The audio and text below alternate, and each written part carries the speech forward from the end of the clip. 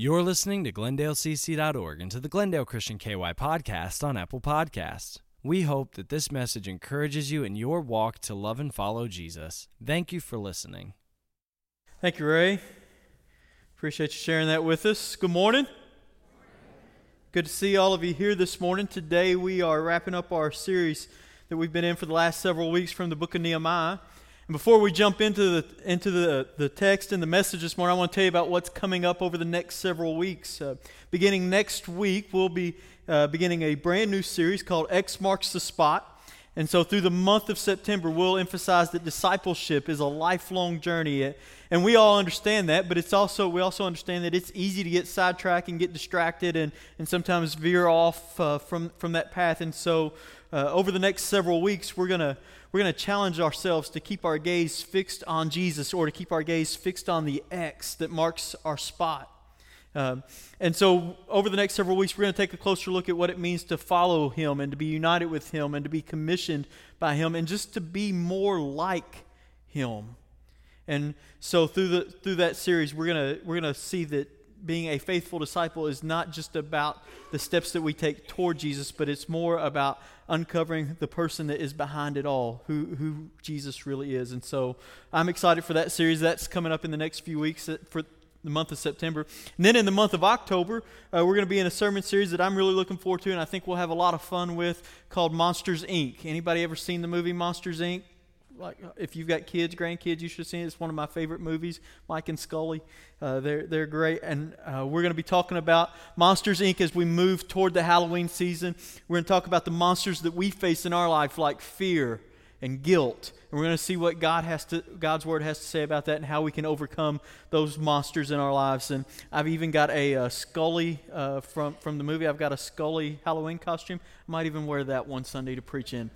No, it'll be getting cooler by then. That costume's really hot, so it'll be getting cooler by then, so we'll see.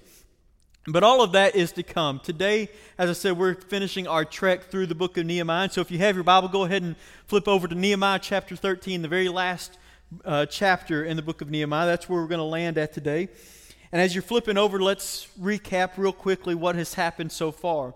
So we're introduced to Nehemiah, and what we immediately find out is that he is an important person in the king of Persia's administration, in Artaxerxes' administration. He's the cupbearer to the king, which really just means that he gets to taste all the food and drink all of the wine that the king is partaking in. And the king really trusts his opinion. In fact, the king's life rests in Nehemiah's opinion on whether or not this is good food or good drink, whether it's been poisoned or not. And so Nehemiah is an important person in the cabinet, in the administration of the king of Persia, someone that has gained the trust of the king. But he's an Israelite. He's living there in exile in Persia, hundreds of miles away from Jerusalem, from his homeland. And while he's there, he gets a report from those who have returned from Jerusalem, those who have left Babylon and gone back to Jerusalem. They've been released from captivity. He gets a report that things in the city of Jerusalem are not good. In fact, the walls are down and the gates are burned and the people in the city are disgraced and in much distress.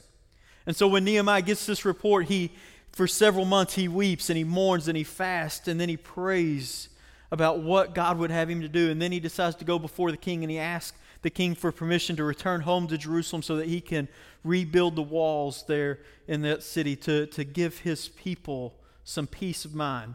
And so the king grants him this request, and when he returns to Jerusalem, he makes the long trek there, and when he gets there, he immediately faces opposition. There are people that for whatever reason do not want these city walls rebuilt, and so they oppose Nehemiah, which should just be a reminder to us that even if you're right in the middle of God's will, you're right in the center of God's will, you're doing exactly what it is that God has called you to do, you can expect opposition because there's an enemy out there that does not want to see God's will prevail, and that enemy is Satan. So we should expect opposition. He overcomes the opposition, though, and he begins construction to rebuild the wall. And in 52 days, the wall is complete. And we saw in Nehemiah chapter 3 a list of the people who were a part of that construction. And while nobody had the title professional wall builder, everybody participated, which again should just be a reminder to us that building up the kingdom of God is a team sport. Everybody has a role. Everybody has a job. Everybody has a ministry in the kingdom of God. Everybody gets to participate. It's an all skate. If you grew up going to a skating rink, you know that term. It's an all small scale. Everybody is involved in building the kingdom of God.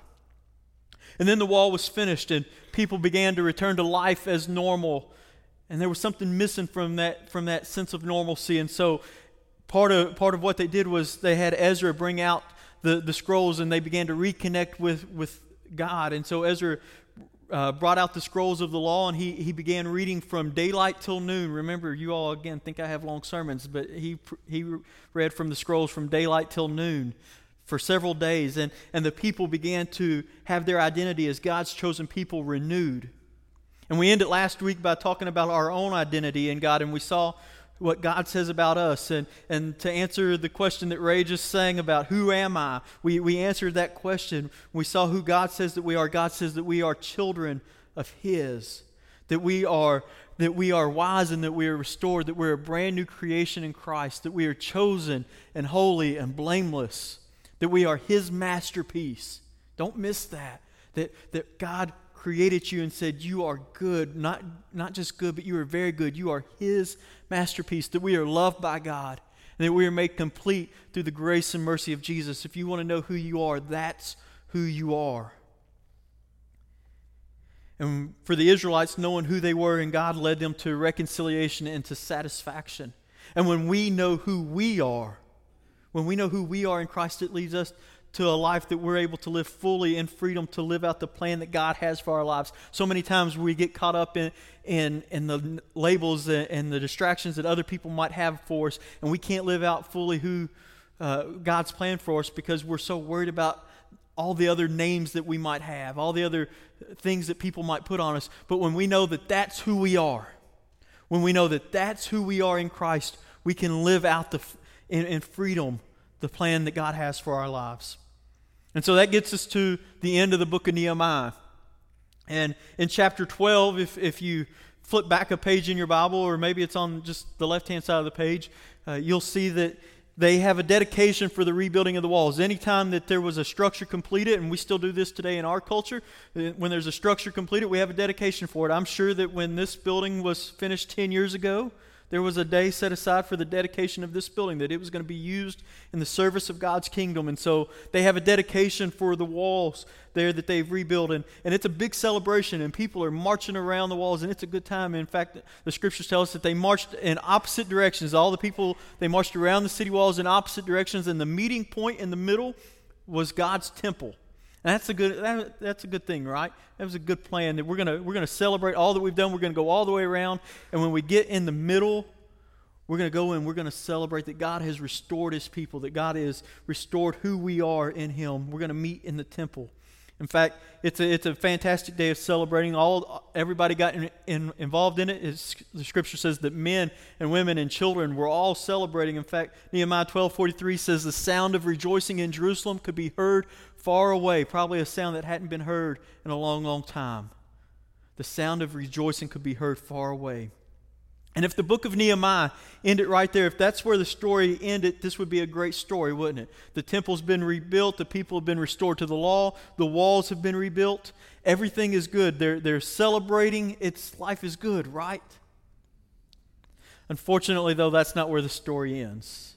In fact, the story continues, and it comes to rather an anticlimactic end, if you will. And as we're going to look at in Nehemiah chapter 13 today, we're going to discover that many of the accomplishments that they had, that they were celebrating in just a short amount of time, have now been neglected. Let me give you an example. First, the work of Zerubbabel. He had worked to rebuild the temple, and now that work has become neglected. Eliashib, one of the priests, he grants Tobiah, who was an Ammonite, who was one of the people that opposed Nehemiah. He opposed God's people in the rebuilding of the wall. He grants Tobiah personal use of one of the large storehouses that was meant to hold the offerings and the tithes of Israel. Now, when we read through that, and if you read through it in chapter 13, it doesn't sound like such a big deal. Okay, what's the big deal? We let people use our building all the time. People come in and use different rooms in our building, and everything's fine. So what's the big deal with having Tobiah use one of the rooms? Well, first of all, it's a big deal because Tobiah was an Ammonite, a person who did not worship God, who was greatly opposed to God and the construction of the wall. And now He didn't get just any room. He gets the treasury room, basically. He gets the treasury room for his own personal office. Now, I still continue to believe that God can and God does use anyone in any situation for His glory. But we should be wise stewards of the resources that God has given us, right? We should be wise stewards. And so what Eliashib did here was basically would be the equivalent of us putting an atheist or someone else who was opposed to God from some other religious group, basically putting them in charge of our funds, making them the treasurer of our church and saying, okay, you get this room for your office and you have access to all the money and you have access to all of our funds and you're in charge. It doesn't sound like a very good idea, does it? In fact, it sounds like a terrible idea. We would be quick to point out that, hey, things are probably not going to work out real well for you right here. And so this happened while Nehemiah had returned to Persia. Some time has passed between chapter 12 and chapter 13, and Nehemiah had told the king of Persia, hey, when we get the walls rebuilt, I'll come back. And so he kept his word, and he goes back. But this is what he gets this report, and here's what it says, Nehemiah chapter 13, verses 7 and 9. It says, here I learned about the evil thing that Eliashib had done in providing Tobiah a room in the courts of the house of God. He doesn't just say it was a bad thing or a foolish thing. He says it was an evil thing. It was an evil thing to do this. He says, I was greatly displeased and threw all of Tobiah's household goods out of the room. He's come back and now he's cleaning house. He says, I gave orders to purify the room and then I put them into the then I put back into them the equipment of the house of God with the grain offerings and the incense. So Nehemiah gets this report. He hears about what's going on and he comes back and he says, Tobiah, you're out, buddy. You're not going to keep your office in here anymore. And so he cleans house. He throws all of Tobiah's stuff outside and he gives orders to purify the room. Think of it this way. Picture in your mind, husband stays out too late one night and comes home and wife has thrown all of his clothes out on the front yard, right? That's what's happened here. Nehemiah has come in and he has cleaned house. He said, Tobiah, you don't have to go home, but you can't stay here anymore. You're out. You're done. And verse 10 tells us why this was a bad thing, why this was not a good thing, especially for the Levites, and what happens when we put the wrong people in charge. Verse 10 says, I also learned that the portions assigned to the Levites had not been given to them, and that all the Levites and musicians responsible for the service had gone back to their own fields. The Levites were responsible for conducting the worship services, for having the worship services there in the temple, and they were to be paid. They were to be paid through the tithes and offerings and the incense and that kind of stuff that the people brought to the temple. And now Tobiah is in charge of where they store all of that. So guess what happens? Either Tobiah starts skimming off the top a little bit, or he just doesn't pay them. He doesn't give them access to the funds, and so the Levites, they have to go back to their own fields because, right, you got to eat, right? People got to eat, and so they have to find a way to provide for themselves and their families, and so they have to leave the work of the temple. They have to leave the Lord's work and go out and attend to their own fields. And so Nehemiah asks a question. He says, I rebuked the officials and I asked them, why is the house of God neglected? Why is the house of God neglected? Boy, that's a powerful question. It's an important question for people who worshiped under a temple system like they did, where the temple represented the presence of God. It's where God lived. And so this is a huge question with huge ramifications. Why have you neglected the temple? What he's basically saying is, why are you neglecting God? This is an indication that for all the renewal that had previously taken place, all the good that had been done, that now backsliding has taken over. Backsliding seems to be more prevalent now, and people are neglecting the work of the Lord. And so here's why that question is still important to us. Because we don't worship under a temple system, do we? This building here does not represent where God lives. This place isn't any holier than any other place, even as much as we might think that it is. This is a special place because this is where we gather as brothers and sisters in Christ to worship, but this is just a building. It's just four walls. And God was never intended to be bound by four walls. In fact, the only reason there was a temple system in place in the Old Testament was because the Israelites begged for it. God gave them a temple system to appease them. They looked at all the other foreign nations and all the false gods, and they said, hey, all of their gods have places of worship. All of their gods have a building, and that's where their God lives. And God said, I don't need one of those. But they kept on and they kept on and they kept on, just like they kept on asking for a king. And so God finally gave in and gave them a temple system.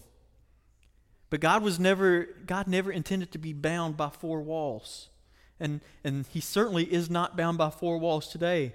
In fact, the New Testament teaches us that God lives within each believer. That Paul, the Apostle Paul, he declares that we are the temple of the Holy Spirit. And our lives, our worship, our lives are our sacrifices to God.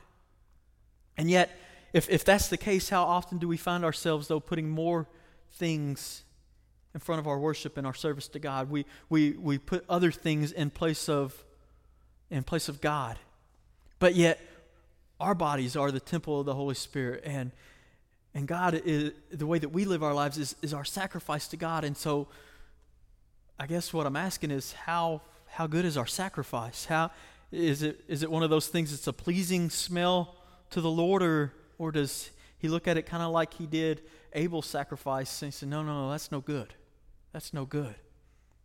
Far too often it seems that as people get busier, it's God that gets cut out of the calendar and out of the schedule. When work begins to demand more, and when our kids' schedules have us running all over creation for ball tournaments and band competitions and track meets and school events, it seems that worship is all of a sudden is what gets squeezed out of our priorities. And so please hear what I'm saying in this, because I am not the preacher that thinks that you have to be in church every Sunday and you have to have perfect attendance in Sunday school, and that's the only way you're getting into heaven is if you have perfect attendance. Now, I understand there are going to be times when people are gone and when people have other things. But what happens when we deprioritize worship? What happens in our lives when we do that? And I think here's the reason we do that. Because we understand that God will always be here waiting for us, right? God will always take us back, right? There's never a moment where we can say, okay, God, I'm going to do all of this stuff, and then I'm going to come back to you, and God, you're just going to have to be okay with that. That's kind of how we treat God, isn't it? That He's always going to be there waiting for us, and so we can put other things in place of God, in place of the worship of God, because we know that God will be waiting for us when we come back. And yet, something about that when we even verbalize that just doesn't sound right, does it? What did the author of Hebrews say? He said, don't get in the habit of forsaking the gathering together. Adam's version of that is, don't be a backslider. That's what he's saying. Don't be a backslider. Why?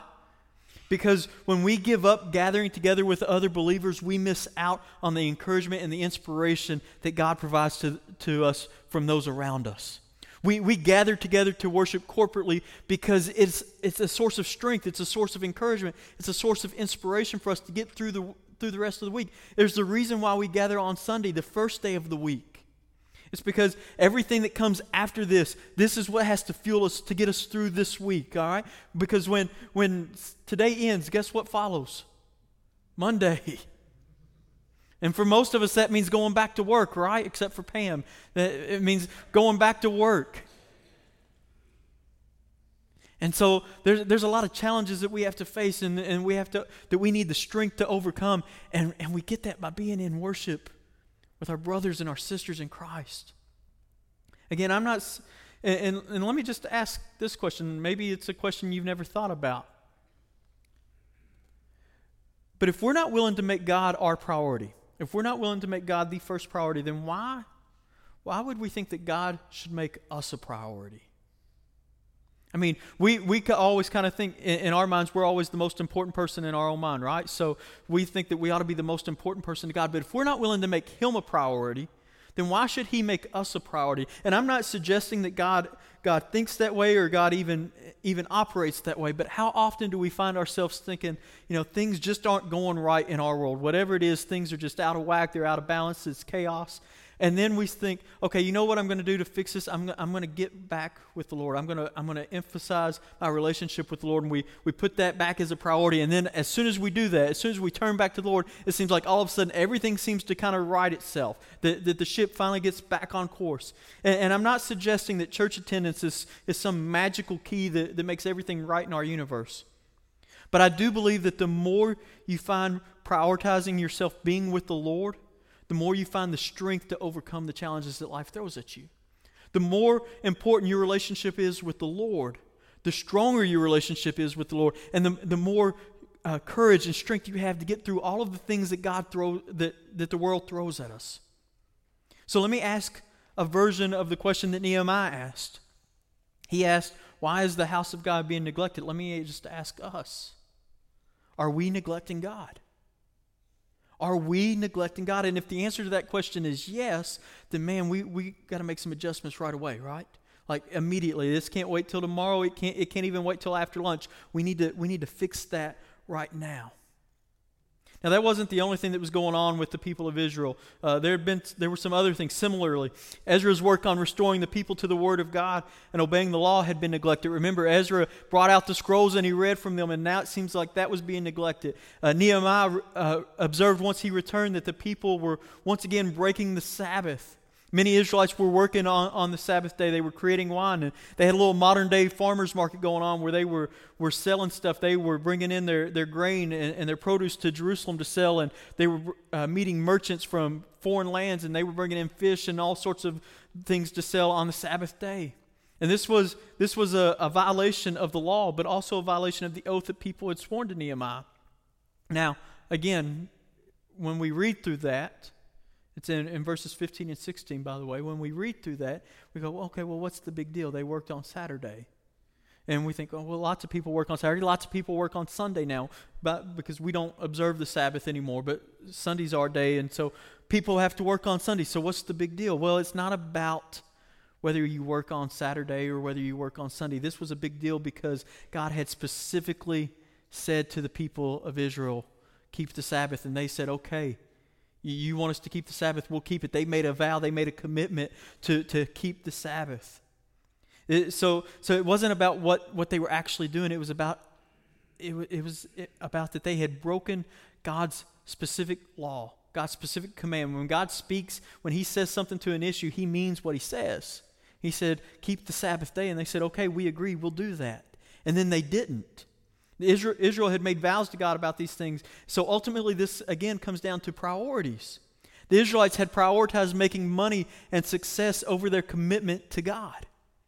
And so again, what's our priority? Is it the worldly things? Is it worldly possessions? Is it making enough money? Is it our jobs? Is it our families? Is it whatever? If that takes the place in God's spot, which is number one, then we've got to adjust that. Nehemiah, he calls the actions of the Israelite people wicked.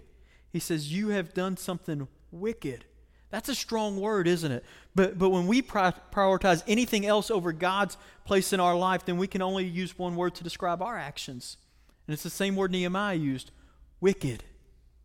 And when we find ourselves in that situation where there's only where we have prioritized things other than God, there's only one thing we can do, and that's to repent, to seek out God's forgiveness and His grace and His mercy, and to restore God to His proper position in our lives, which is first. Now, there might be some of you here this morning, and you're hearing this, and you're thinking, Adam, I agree. Anything that takes the place of God as first priority is sinful, and I'm so glad that that's not me. Like I am. I'm in worship every week. I'm in Sunday school every week. I have all of the books of the Bible memorized. Like I am right in the center of God's will. I am doing everything I'm supposed to do. If that's you, well, first of all, praise God for that, because we need people like you that we can be encouraged by and draw as a source of inspiration.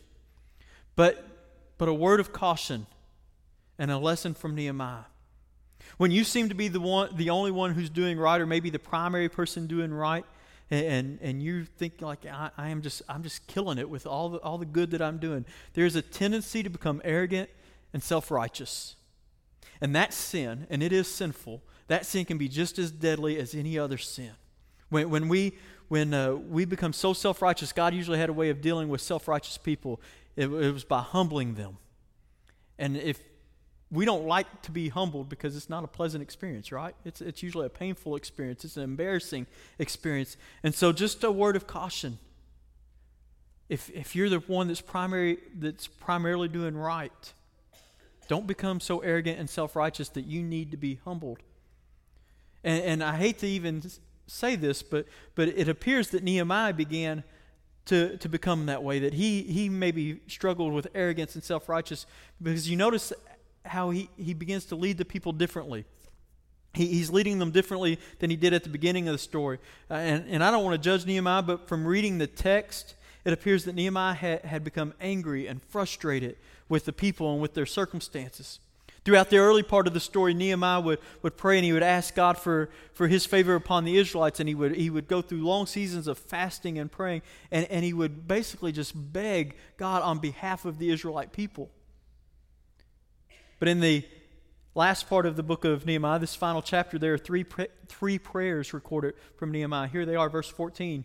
Nehemiah says, "Remember me for this, my God, and do not blot out what I have so faithfully done for the house of my God and its services." The second prayer, verse 22, he says, "Remember me for this also, my God, and show mercy to me according to your great love." And then in verse 31, the last verse, a very short prayer, he says, "Remember me with favor, my God." What do all three of those prayers center around?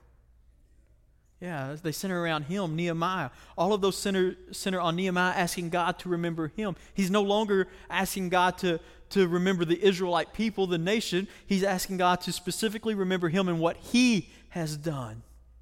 And when he first arrived in Jerusalem, Nehemiah, he enlisted the help of others in the shared vision of rebuilding the wall. And now it seems that there's been a change in approach. Now Nehemiah seems more on confrontation to deal with people. You know, the apex of this occurs in verses 13 through 27. I'm going to read you verse 25. Nehemiah says, "I rebuked them and called curses down on them. I beat some of the men and I pulled out their hair." Nehemiah notices that the Israelites have once again gone to begin to intermarry with non-Israelites. And so Nehemiah goes to extreme measures. It says, you know, he beat them and he pulled out their hair. Now, I've been in church long enough to see some deacons get into it at board meetings, but I've never seen a preacher grab somebody and pull out their hair. And, I'm not saying that we should start that, but I mean, it kind of almost looks like it happened to me. But Nehemiah goes from leading them and praying for them to now, you know, it's violent coercion to the law of God. He confronts the violators and he calls down curses on them, and he beats them, pulls out their hair, he makes them swear an oath in the name of God, not because they wanted to, not because they wanted to faithfully follow God, but because they were afraid of getting their hair pulled out. So they go into this, you know, they're following out of fear now. One might wonder what the lesson and the purpose of this last chapter that ends so anticlimactic is. Well, the Nehemiah story begins with great hope. It begins with the return of Israel from exile and rebuilding the temple of Jerusalem and the walls of Jerusalem. But the story ends with great disappointment. The temple is neglected, the Sabbath is dishonored, the law of God is ignored. The book of Nehemiah is a reminder to us that no matter how much social and political reform we bring about, something is still missing for true and lasting change to occur. There's a couple things I want to point out, and then we'll wrap up. First, the story points forward to the hope of the prophets that Jeremiah and Ezekiel declared that God would do.